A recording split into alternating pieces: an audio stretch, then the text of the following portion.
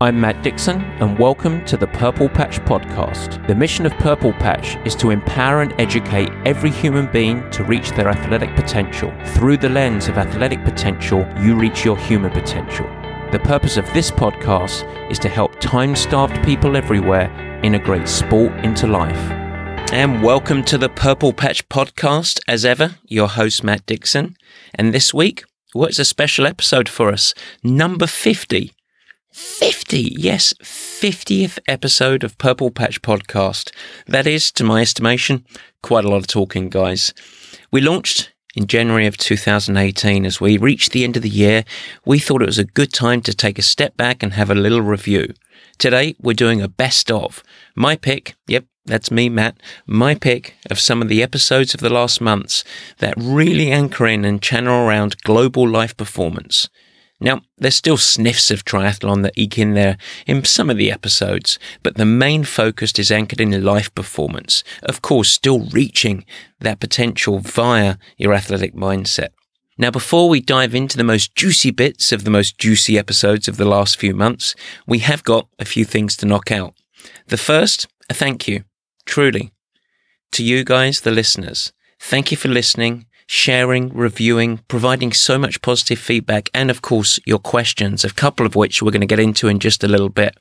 Now, we have a lot more planned. Yes, a lot more. But I cannot move forward without thanking you for your support and your ear. I'm glad we're striking a chord with so many of you guys and commit to maintaining the focus of education rather than quackery or life hacking as we move on from this point.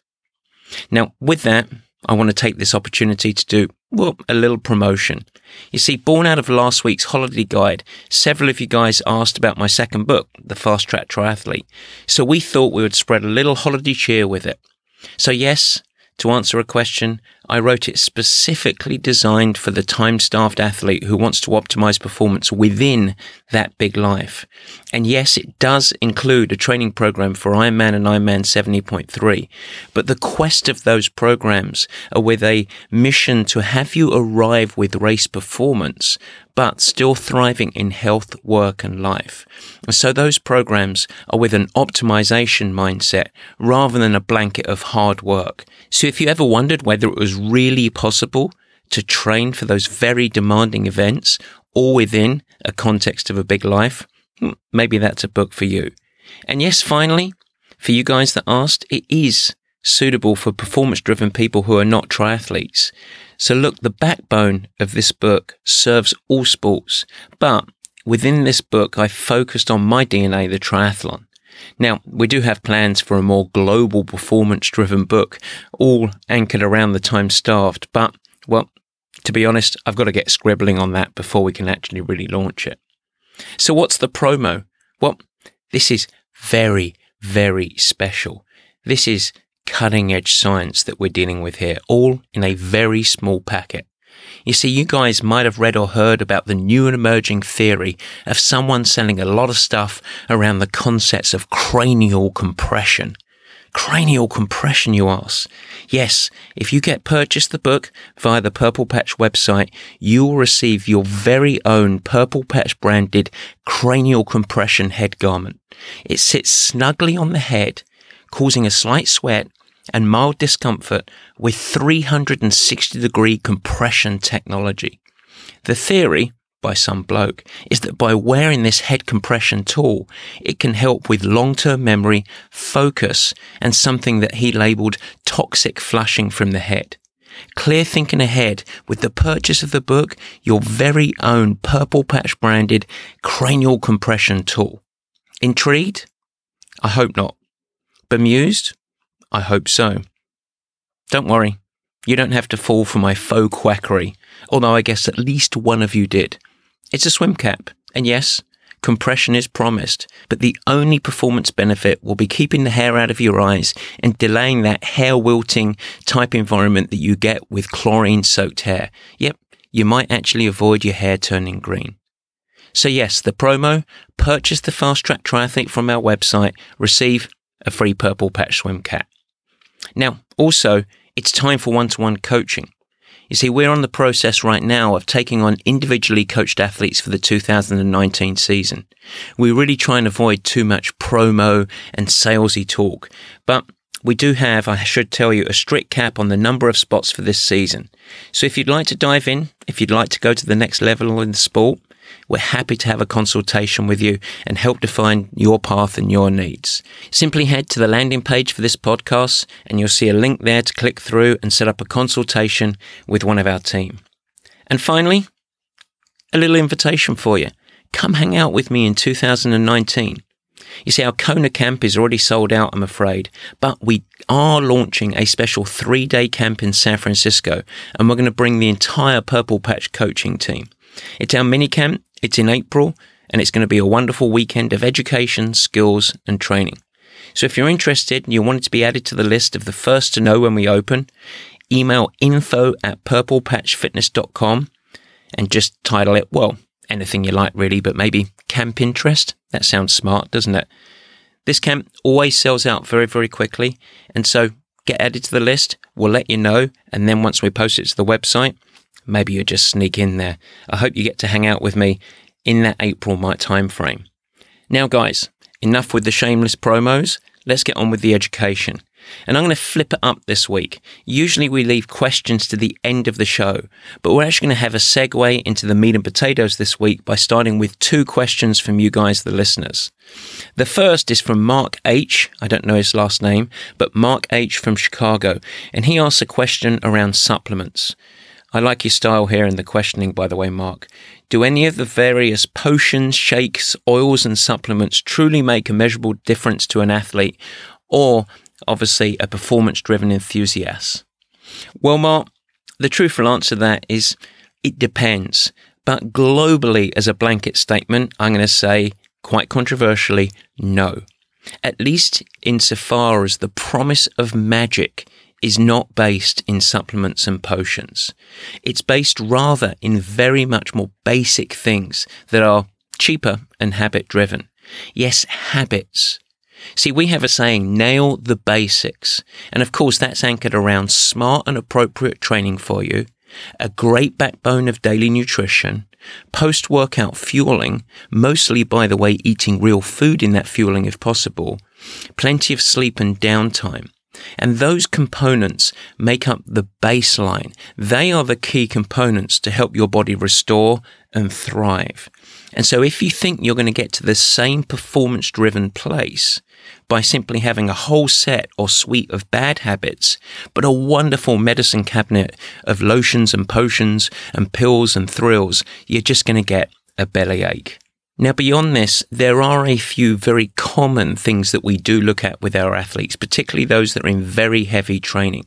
And so I can't just say, no, they're all bunk and they're all nonsense. Here are the most common ones that we look at. Vitamin D, or for my English friends, vitamin D. Much more sensible, isn't it? You see, a lack of vitamin D really creates lethargy, and it's actually one that we quite often look at to have a little bit of a supplement. We also look at iron levels and zinc. Of course, at a deeper down level, you might look at blood profiles to see if there's any deeper issues. But is there a case for other supplements? Sometimes, sure. But I much prefer those to be prescribed under sports medicine. Yes, medical, not coach, not personal training, but truly medical guidance. You see, generally, my athletes don't have a pill cupboard. We look for veggies over powders, we look for fruits over gels, and we severely limit things like sports drink and gels outside of even the most demanding training. Now, we're going to do an episode on supplements globally, but the headline news is that 80% of these things are unneeded or are simply used to mask some really bad habits. So I'm sorry to be boring, guys, but it's the truth. I hope that helps, Mark. The second question, and Paul, I hope I get your name right here. I'm going to give it my best English attempt. Paul Griglovich. I'd love to know whether I got that right. Paul Griglovich from Ontario. So here's the question, Paul. It says, how do I ultimately pull the trigger on a coach? Is it a gut feel? Is it best fit? All of the individuals that I've spoken with are, quote, qualified. And frankly, I see myself working with any of them. But this is a significant investment on the athlete's part, with my budget around $3,000 annually in coaching, and I don't want to waste money, or better yet, my training time go to waste. Well, the first thing I'll say, Mark, is I think it's a wonderful mindset to ask the question, because similar to buying a car, you just don't want to go out and buy the first flashy thing. You want to actually have a really detailed discussion to really investigate whether the coach or the coaching company is the right fit for you. So how do you get there? Well, I can give you my 2 cents. The first is that coaching is a relationship, so make sure that you don't mind spending some time with that person. Obviously, the relationship is going to evolve over the course of time, but there has to be an intuition that you're going to have a sensible dialogue that's an open communication. And you can typically get that off of the first conversation with any human being. The second component to this is whether the coach is the right fit for your needs. And so many people choose a coach based on their successes or qualifications around other types of athletes. So I'd really look at, has the coach got extensive experience with working with my type of characteristics and needs? There's no point working with a coach who's really, really focused on developing female professional athletes if you're a 55-year-old executive that's just looking to participate in their first triathlon. The second is, do they as a coach go beyond the simple sporting component? You see, my assumption is that you're looking to perform in both sport and life.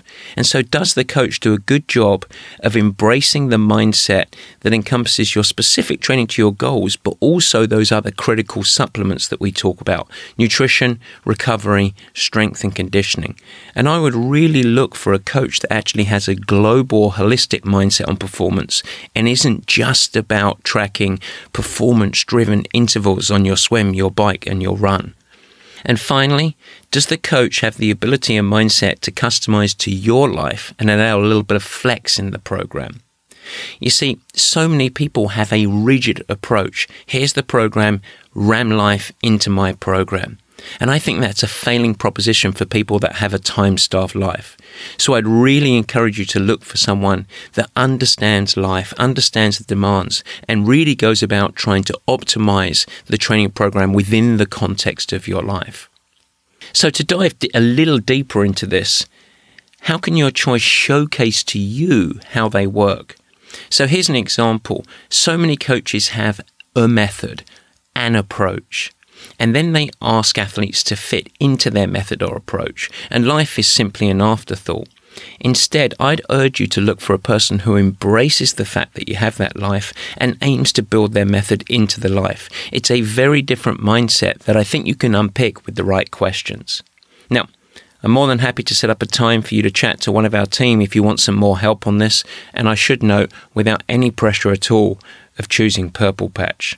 Oh, and one more thing. And I think this is important for you, but it's also important for everyone. This is your journey and you own it. So don't look for a dictator or someone that just does it my way or the highway. I know that's not the right fit for you as well. You happen to listen to the show. And I think you can understand I don't really do dictatorship, I do collaboration. All right, guys. So a lot of me talking. And here we go, the meat and potatoes, the best of. There's a few episodes that we're going to go through, and I'm going to introduce each one with a little bit of my reflection or some lessons that we come from going away. Our first clip is taken from episode 31, and that's titled Fighting Fatigue, Knowing When to Push Through or When to Back Off. You see, fatigue, in a performance sense, is not a negative word. In fact, it's a part of growth, and I believe that you have to lean into it. It's earned from hard work, and the adaptations can be positive. But, of course, you must make smart decisions in managing that fatigue. In this segment, I provide context around that word fatigue, anticipated versus unanticipated, and I also discuss some of the objective and subjective markers of fatigue.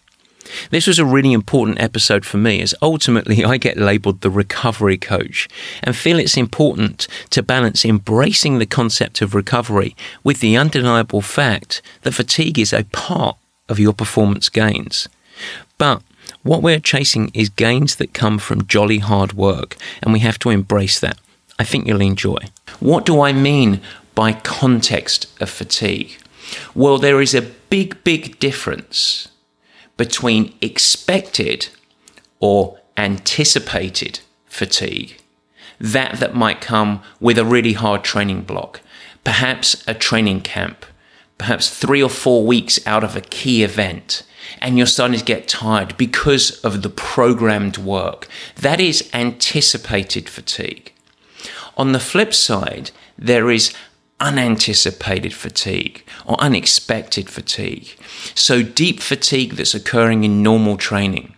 If you're not responding to several light days in a row and you feel even more lethargic, or poor performance that spans over several normal training weeks. Of course, as we move forward, this will be a part of the context and discussion when deciding whether to back off or whether to push through. Is it anticipated fatigue or is it unanticipated fatigue? The second thing to bear in mind is that successful execution of any training program cannot be just about checking the box of training. See, there are 2 parts of coaching and training. There is prescription, actually writing a training program, and then there is the smart execution of the program. And a spreadsheet, a prescription within a spreadsheet, is not the defining golden map.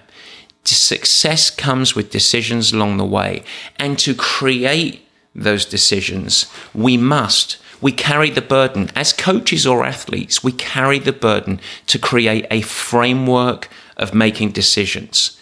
And those framework of making decisions are typically around fatigue accumulation. And we must have great context, and we must be able to raise up out of the weeds and out of the daily grind. You see, it's all anchored around creating a coach or athlete mindset and perspective. And I believe that there are 3 levels that we want to transition between. The highest level is the big global season approach. What's our North Star, or what I would call our 10,000 foot lens? So this fits into the North Star. It's the viewpoint as a coach or athlete that you probably only visit 1, 2, or 3 times in the year, but it gives the broad landscape of where we're going as a team. At this 10,000 foot view, out of it is defined the blocks of work, what we're aiming to accomplish over many weeks or a phase of training. And then finally, it goes down to the week of work, of which comes the actual daily workout within the week of work. So we drop down from what I would call the 10,000 foot view, which is the season approach, to the body of work, what we're looking to accomplish over a phase or a block of weeks. And that's the 3,000 foot view. And then finally, the week that you're in, the 1,000 foot view. This is an essential mindset for you as a coach or an athlete to stay on track and make your decisions. Because if you only live in the weeds, if you only exist on the day or the workout on the week, it's impossible to make a smart and objective decision. How can you understand anticipated fatigue or unanticipated fatigue if you only consider what is happening that day? It's impossible. You lose that magic word, perspective. Another key point is what I would call logic, not emotion.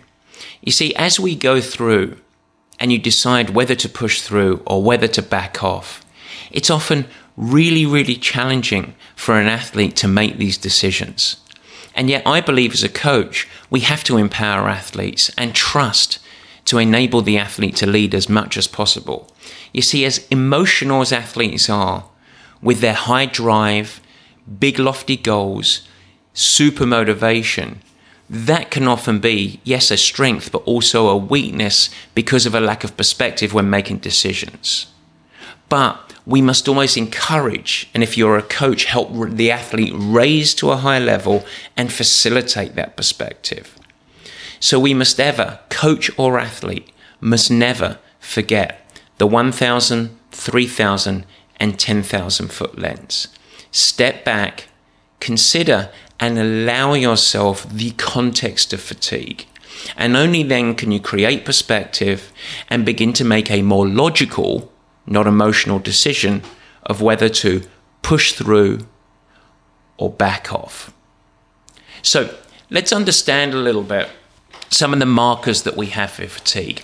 How do we know when you're tired? Well, I'm sleepy, tired, grumpy, and sore. What do you mean, how do I know when I'm tired? Well, there are some actual real objective and subjective markers of fatigue that I think is important to understand to help frame your or guide your decision making as we go through.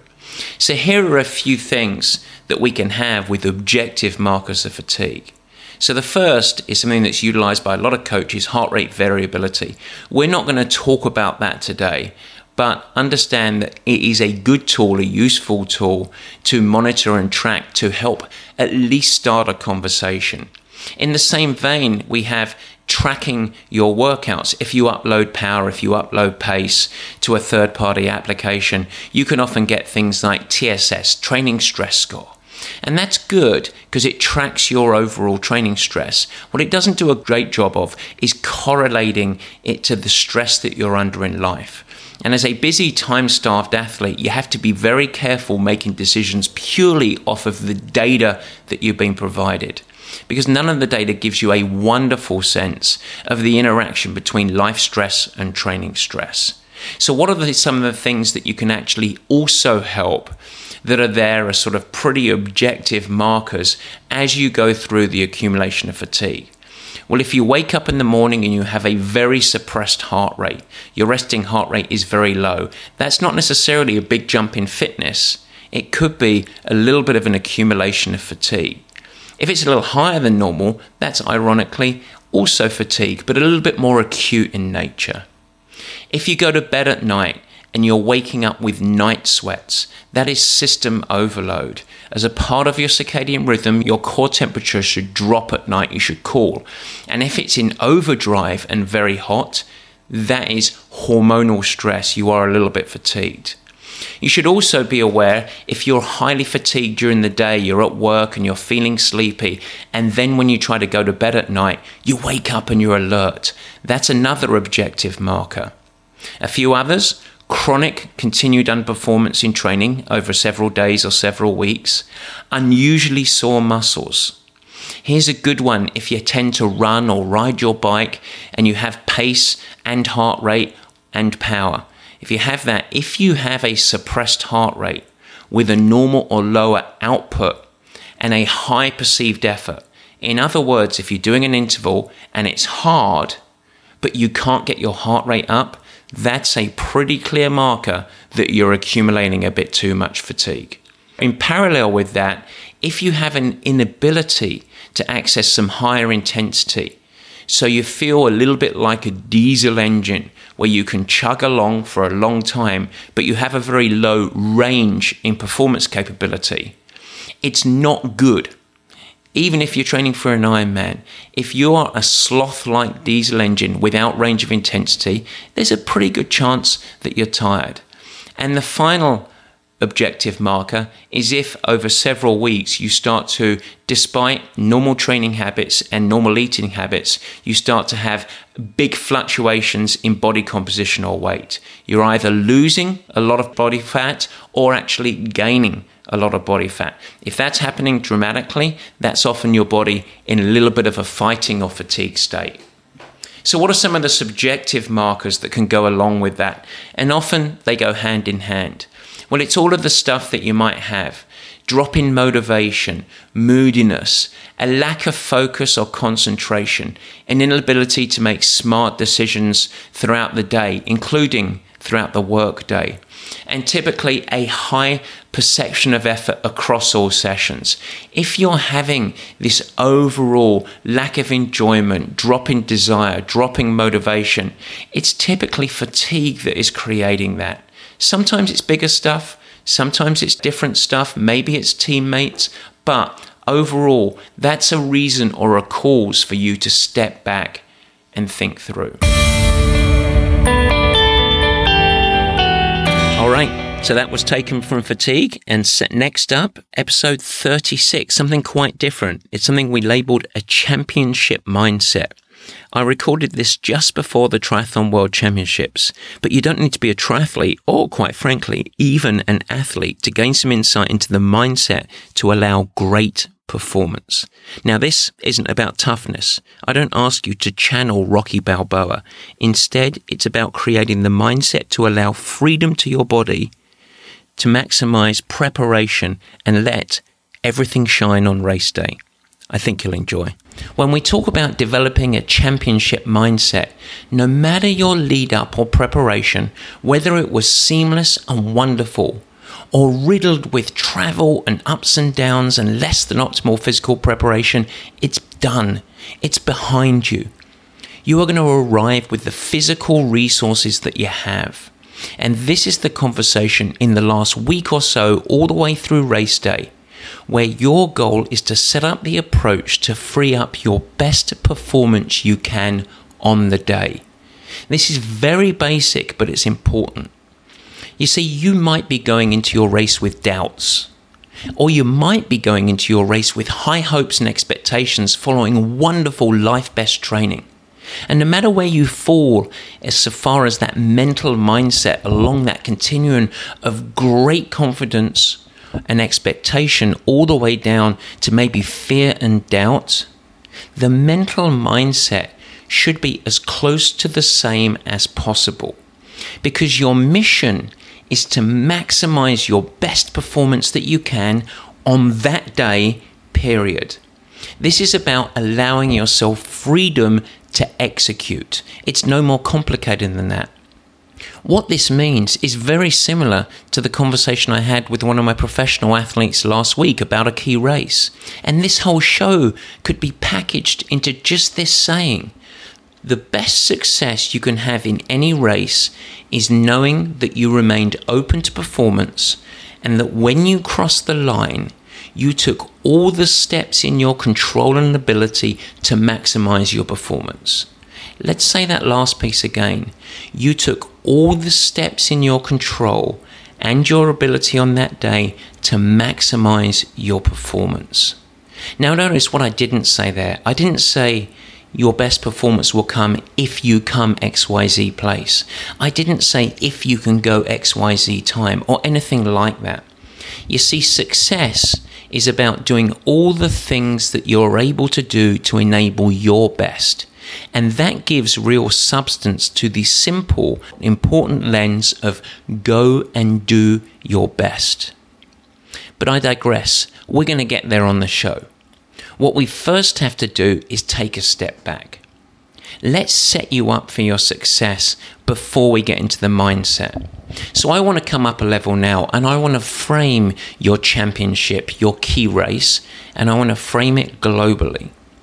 You see, the most important thing I can discuss when it comes to a championship race is this: just because it carries that magical label for you, and it is a great occasion for sport and for obviously for yourself, your best mindset and practical approach is to retain as much, and here's the magic word, familiarity as possible. If you have well-tried practices and habits around racing that have worked for you in other events, maintain those habits. Don't be in a massive rush to add, change, or evolve anything. I'm going to give you some specific examples of this, but first I want to tell you a story. A couple of years ago, 2016, the Ironman 70.3 World Triathlon Championships were in Mooloolaba, Australia. Now, it was a wonderful championship for us. We had Tim Reed, who took the win, the very first professional Ironman 70.3 world champion that we'd ever had at Purple Patch. And Sam Appleton had a breakthrough race, managing to get 5th place overall. 1st and 5th in the world championships. What a wonderful race. But it's not about that. Pre-race, in the planning, I had a discussion with Sam, and I chatted on the phone. Now, when I recreate this, I want you to imagine that behind our conversation, you can hear sounds of lasers and explosions and various beeps. And all that is, as you think about this conversation, is Sam's obsession with playing video games. It's always bubbling in the background on the phone. But here was the conversation. Sam asked me, "Wait, when shall I get to the race?" Pause. I think I should stop the terrible Australian accent. Sam said to me, "When shall I get to the race?" "Well, when have you got to races this year?" Sam replies, 3 to 4 days prior. "Okay, Arrive 3 to 4 days prior. But it's a World Championships. Yep, it's a race with a label. And there are lots of fast people racing. How have you raced this year? Sam replied, very well, I've had a great year so far. And when did you get there? 3 to 4 days prior. Yep. Good. I'm glad that's settled. You see, you get it. A simple conversation that actually proved to be the catalyst to evolve Sam's mindset going into that race. Keep things the same. Ultimately, it's a race. It might be your biggest race. It might be the World Championship. But it isn't something magical or mythical or different. It's a race. It's a competition. So you might not be a pro trying to vie for a world title, but your goals and ambitions are personal and important. So let's break this down, what this framework means. It's not just about when you arrive at the race. It's not just about saying it's just another race, because we do want to take some actions to set you up for success, to develop the championship mindset. But framing the event globally, what does familiarity mean? So here are a couple of components. Number one, nutrition. I want you to maintain regular eating habits, the same prehydration and the same fueling approaches that you would do for key sessions in training. If you're used to having your really hard workouts of each week coming on a Saturday morning, maintain relatively regular eating habits, hydration and fueling as you go in. Don't think that you have to evolve your eating habits or how much you drink or suddenly add any supplements just because it carries the championship label. Familiarity is king. Always. Embrace it and remove this whole subject from your mind space. It's just one less thing to think about. I really encourage you to not introduce new things, to not suddenly adjust, but instead buckle down on familiarity. And the only caveat that you need to think about is environmental. If you went to altitude, if you went to heat, then sure, you might need to hydrate a little bit more. But all of that incremental buzz, all of those magic potions, all of those special supplements, our concepts such as carbo loading, all that is clouding your headspace. It's confusing you, and quite frankly, it's confusing your body. So retain familiarity around nutrition. The same can be applied around the framing of familiarity with the rhythm of your training. As much as possible, we want to retain the rhythm of training that you tend to do going into other races and even into really hard sessions.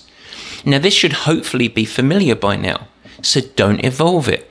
Even the week of racing itself should have a familiar pattern compared to a normal training week, with the simple addition and thing to manage around travel and the fact that your load won't be near as much.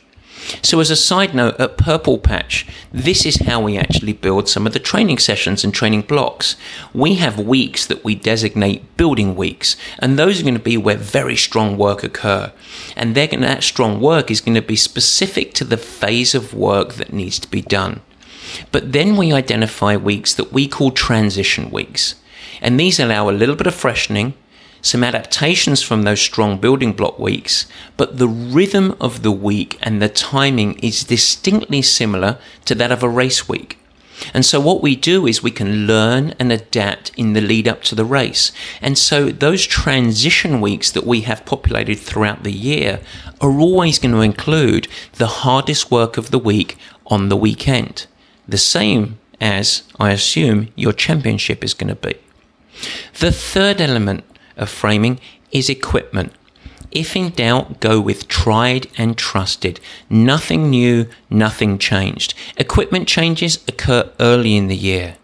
But the only areas to look at when you think about equipment changes is maybe if you're doing a triathlon or a cycling race, you may look for new tires that are going to be void of rips and nicks.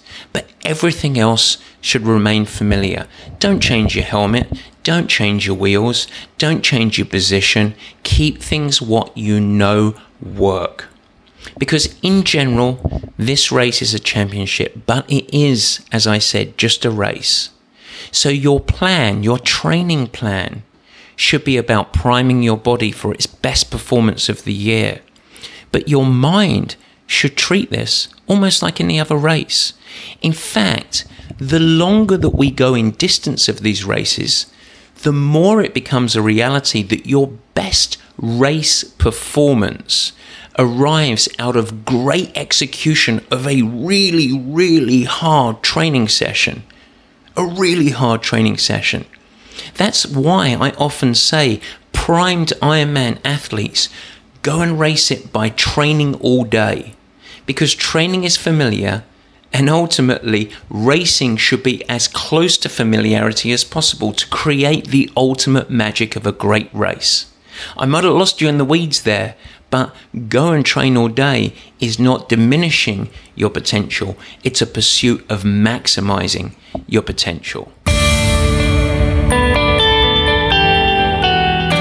All right, stay with me, guys. So we've checked off a little bit of fatigue. We've embraced positivity with a championship mindset. And now we creep into episode 44. Take a break, but don't be a postseason sloth. Yep, I talk about the dangers and pitfalls of an all-in or all-out attitude when it comes to training. And I stress some of the benefits of a short break, but also not allowing that break to last too long. The backbone of this episode is a key mindset for the performance-driven. We train, we don't exercise. You see, exercise is random, but training is specific and progressive and allows optimal results over a long time. With this said, we don't want to make your training a second job. To maximize results and allow long-term and ongoing evolution, we must take a break. We must heal. We must rejuvenate. But how do you achieve this without lethargy and poor habits creeping in? Find out, and I would say, prevent yourself from becoming a sloth. Enjoy. So here's the headline news. Here's the words that you'll remember. You don't need to become a sloth. Just because you drop the structure and the focus, you don't need to turn into a lazy sloth. In fact, a proper season break really entails this approach.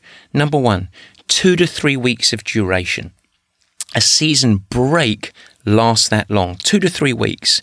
And then we can experience a return to structured training. More on that later.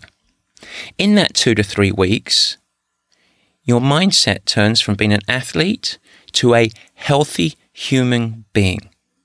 So you can shift away from being performance-driven and simply be a normal, healthy human being. And that means that it can include some exercise. It means that you eat mostly healthy food. You try to get good sleep, but also have a pretty good leeway to have a little excess and a little fun. You see, we have this saying in Purple Patch, everything in moderation, including excess. So this is the time that, enjoy some later nights, have less training structure, enjoy some fun. It's a good time to relax and loosen the reins on structure. Of course, aligned with that, I'd encourage you to lose the metrics, because any exercise is just that, exercise. You don't need to track or monitor output with heart rate or power meters, and you shouldn't be pushing to be getting fitter. Globally, I suggest that a good litmus might be that you're exercising, and notice I don't typically use that word, but you're exercising, not training, should be less than 50% of the hours of your normal training load. Next up, mix it up. Try other things in this phase, whether it's yoga or hiking or mountain biking, even if it's Barry's boot camp. Have fun. Try different things. Do stuff with friends. But don't think that you're driving forward trying to become better in whatever your sport is. And with that, if you are mixing it up and you're losing the metrics and you have much less structure and your overall exercise routine is less than 50% of your normal training load, you have to appreciate, accept, and I would even say embrace a dipping form. Don't panic if you add a few pounds. You're going to lose a little fitness. You won't be race ready. It's normal, expected, and ironically, it's required. And in this time, you have the open door opportunity to lean into life. Embrace the other parts of your life. Read the newspaper. Enjoy some coffee. Spend more time with your kids. Give back to your partners and friends who accommodate you and enable you to follow your passion for so much of the year. And finally, don't obsess. As much as possible, turn your back on the sport. Since the Hawaii Ironman a couple of weeks ago, I have spoken to my elite athletes that race there no more than once, and I don't want to talk to them again for another week or so. I don't want to invade their life. I don't want to break up their little bit of postseason break with performance talk. That can all come later. And you can do the same. Give yourself leeway to have fun and be a normal, healthy human being. And I promise you that if you do this and embrace this, remember, 2 to 3 weeks, it can become the bedrock of rejuvenation to set the path for a wonderful breakthrough next year. And it's vital. But, and there's always a but, you don't want your break to begin to spread into 4, 5, 6, 7 weeks. The magic tends to be at least 2 weeks, but no more than 3. But great, then what? What does it mean? A simple return to heavy load, nose back to the grindstone? Absolutely not. Remember, a part of this rest and recuperation is that you should and will lose fitness and form. And so upon returning, you have to rebuild. And this is what we call postseason. I would argue that this is probably the most critical phase of the season because it delivers the ability to evolve technically and the platform of readiness to accept the very hard work that is going to be coming up in what we call pre-season or the build phase, because that's where you're going to be building physiology and fitness. And ultimately, if you successfully execute post-season, it's going to minimize your risk for future injury and maximize the opportunity from the adaptations of that hard work coming up next. And so, if you're a fitness enthusiast or you're a training athlete, you have to pick a time, quite typically for the North American athletes, somewhere in the fall, at the end of your big race, where you have a break, 2 to 3 weeks, turn it off, and then you hit what we call the preparatory phase of work or post-season. Okay, my family of sloths, let's move on. We've got 2 more to go through. The next one is taken from episode 46, if you want to enjoy the entire episode, and it's titled Standing on the Shoulders of Giants. Is your coaching fit for the job? Is your coach the right fit for you? The power of a mentor cannot be overstated, and to truly maximize the benefits of a professional coach, you, the athlete, must be a major stakeholder to ensure the relationship is both fruitful and beneficial to your performance. After all, that's why you're doing the whole thing. In this episode, I describe the characteristics, from my lens, Matt Dixon, of a great coach or mentor. This is a good one, whether we're thinking about business, life, or of course, sport. So I hope you enjoy. Whether an athlete, a rising coach, or simply in the pursuit of thriving and evolving in life and the workplace, finding the right person to advise, lead and guide you, without that person simply playing a role of cheerleading, is a worthy pursuit. But let's investigate the good, the bad, the ugly here. What we're going to do is we're going to go through the traits that I believe make up a great coach or mentor. We also want to talk about how you can source that right person that can be the leader of your needs. And then ultimately, your role in the equation. How can you best be coached or mentored? Because that's a critical piece of the puzzle globally. Well, let's start with the characteristics of a great coach. And it won't surprise you that the characteristics are not far off the same as any elite performance or business leader. Yes, a great coach or mentor needs to be performance-driven. They need to be able to establish a North Star. They need to have short-term measurable goals. They need to be resilient, passionate, adaptable, consistent, have a great ability to develop big-picture thinking, or what we might call perspective. And I believe that they need to, of course, have great communication, and they need to be habit-driven. You want someone stable and consistent. But I also lean into that trait again, the humility to learn, to be coached themselves. You see, I believe that a strength of leadership and coaching requires humility. And what does that mean? Well, ultimately, look, a clear flaw and weakness in a leader is claiming to have the answer of everything. Guess what? No one has got everything worked out. But what else? Well, when considering coaches and mentors, if we dig a little deeper beyond these traits, we find more traits, more characteristics that I think make up the essence of great coaching and great mentorship. The first is openness and sharing. If someone thinks they have the secret magic and they hide it in their magic book, they become very uninteresting to me. The second is collaborative and cooperative.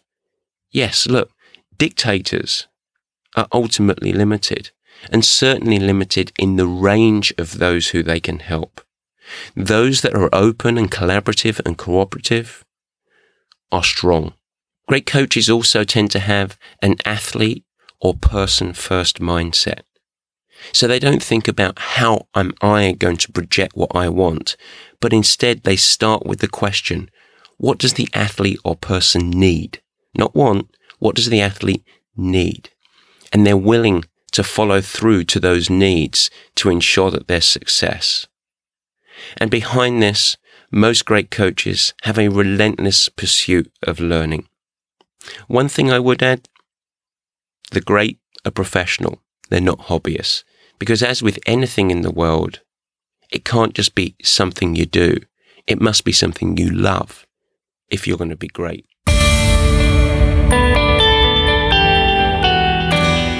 Right on, and now let's wrap it up, guys. And finally, well, we haven't talked about assassinations today, so let's do that.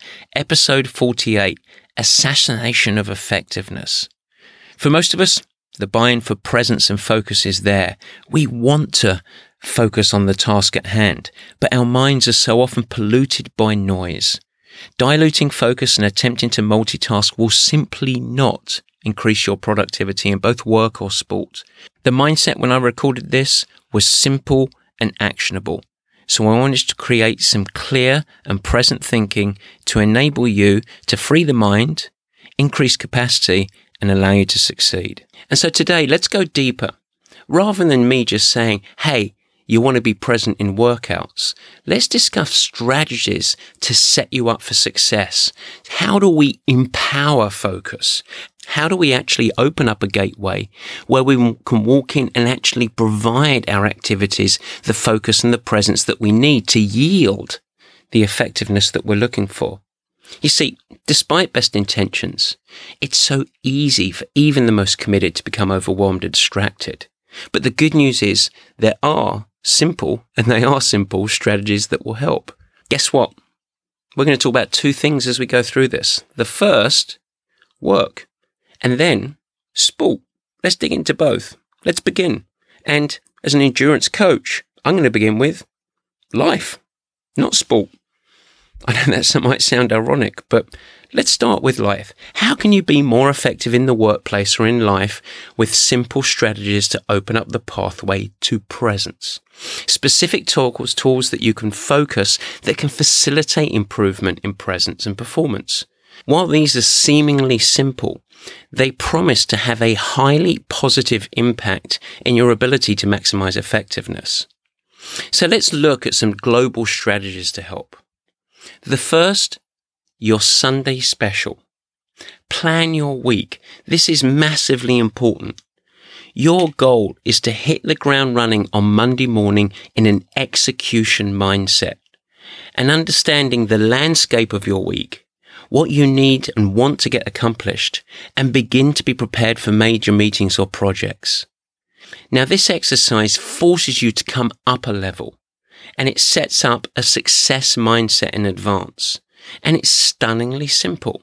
It allows prioritization and focus on the key elements that must move you forward. So how do you do it? Well, it's non-negotiable.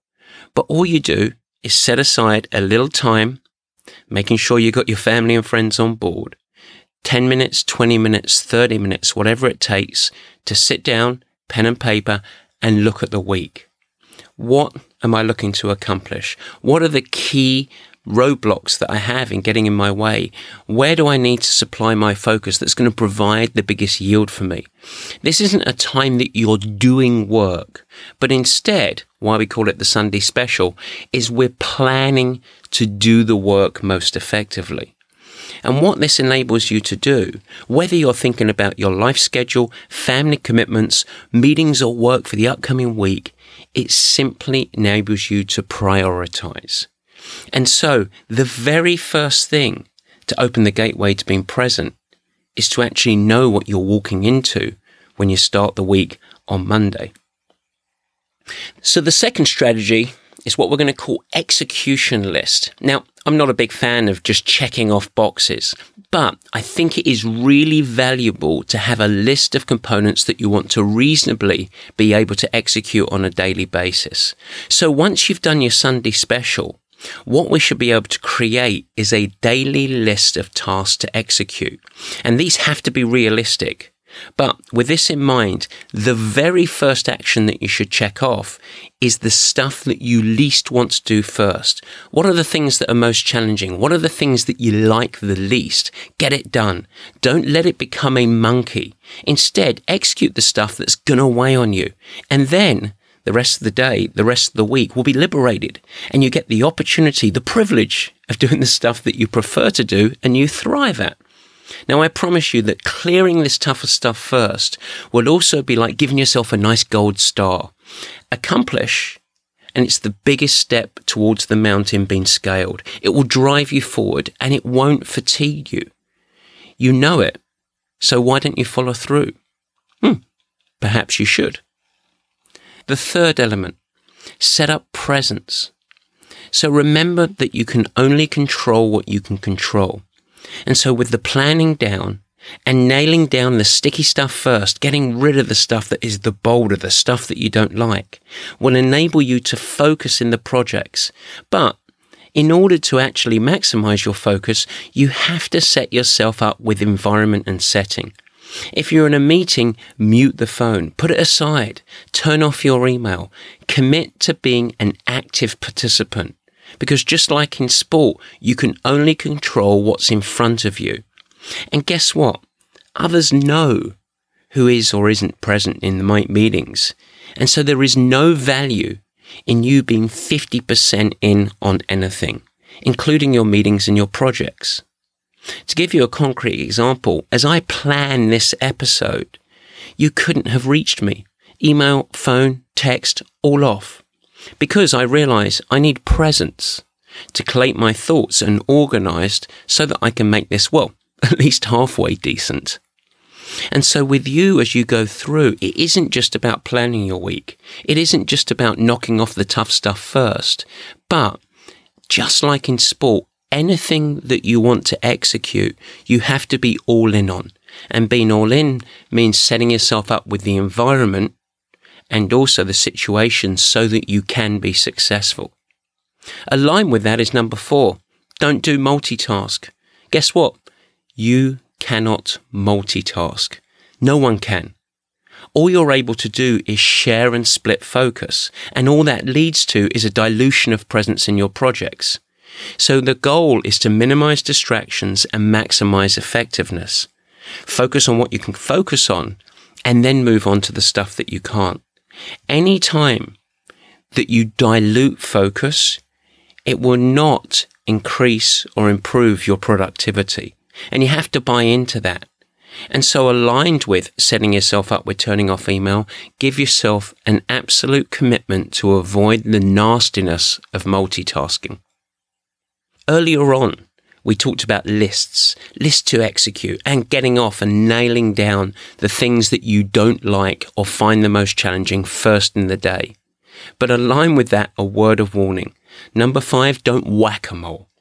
You see, this is a key element that is often missed or neglected. If the success is simply only checking off tasks, and then you're going to miss out on effectiveness. Similar to just hitting a training program and doing what you're told without thought. Gaining perspective is always valuable. Always aim to come up a level. Ask the why. How is what you are doing going to impact the bigger picture?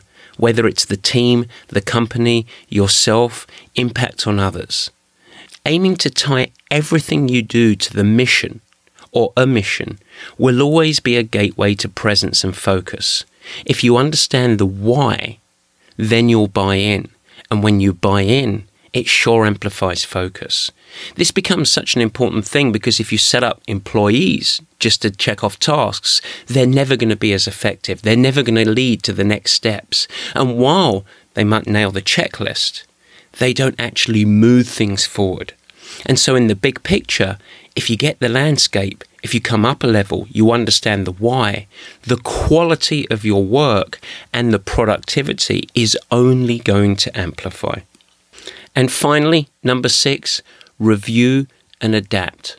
In the same vein as the Sunday special, on a daily basis as you go through each week, and yes, we tend to work on 7-day cycles as human beings, at the end of each day, it's worth spending 5, 10, 15 minutes just looking back, assessing the effectiveness, as well, of course, planning and setting up the mindset and execution for the following day. These things, these 6 magic things, are the only way for you to create capacity. You see, presence is effectiveness, and effectiveness leads to capacity. I'll say that again. This will create capacity. Across most of our listeners, many would agree that their most valuable commodity that they have is time. Allow me to find more time. And I would guess that you want to do a great job in whatever you do, but often finding yourself drowning in commitments and distractions. The only way to create capacity and to execute high-quality work is to become an assassin of effectiveness. Bad habits make bad output. But integrating these habits will not only ensure that your output is higher quality, you're going to gain time, capacity. Now that time can be used to either reflect and come up a level and gain some perspective, or go out and do some good stuff, other stuff, fun stuff. Now a note here, don't expect or even seek perfection. You see, with all of these things in mind, we outline these strategies for success, but I wouldn't expect yourself to become a machine, because we're not. You will still have those days where you don't go well, where focus is rubbish, or you under-execute on the project. Adapt, learn, move on, and realize that this is life, not a cause for punishment or a reason to view yourself as failing at your job. This is a normal part of it. And, just to tease later on, it's the same thing for an athlete, of course. Every session is not going to be wonderful. Learn, adapt, move on. And so yes, what happens in the training field also applies in what happens on the workplace. Alright, boom, that's it guys. We are still not done for the year. We'll be back next week with a full-length episode, but I hope you enjoyed the show. And once again, thank you. 50 episodes. I'm a little humbled, to be honest. I can't believe we've been cracking on like this, and I'm really proud of you guys joining, being a part of the show. I really appreciate it. So breathe easy, onward, and, well, shall we chat next week? Take care.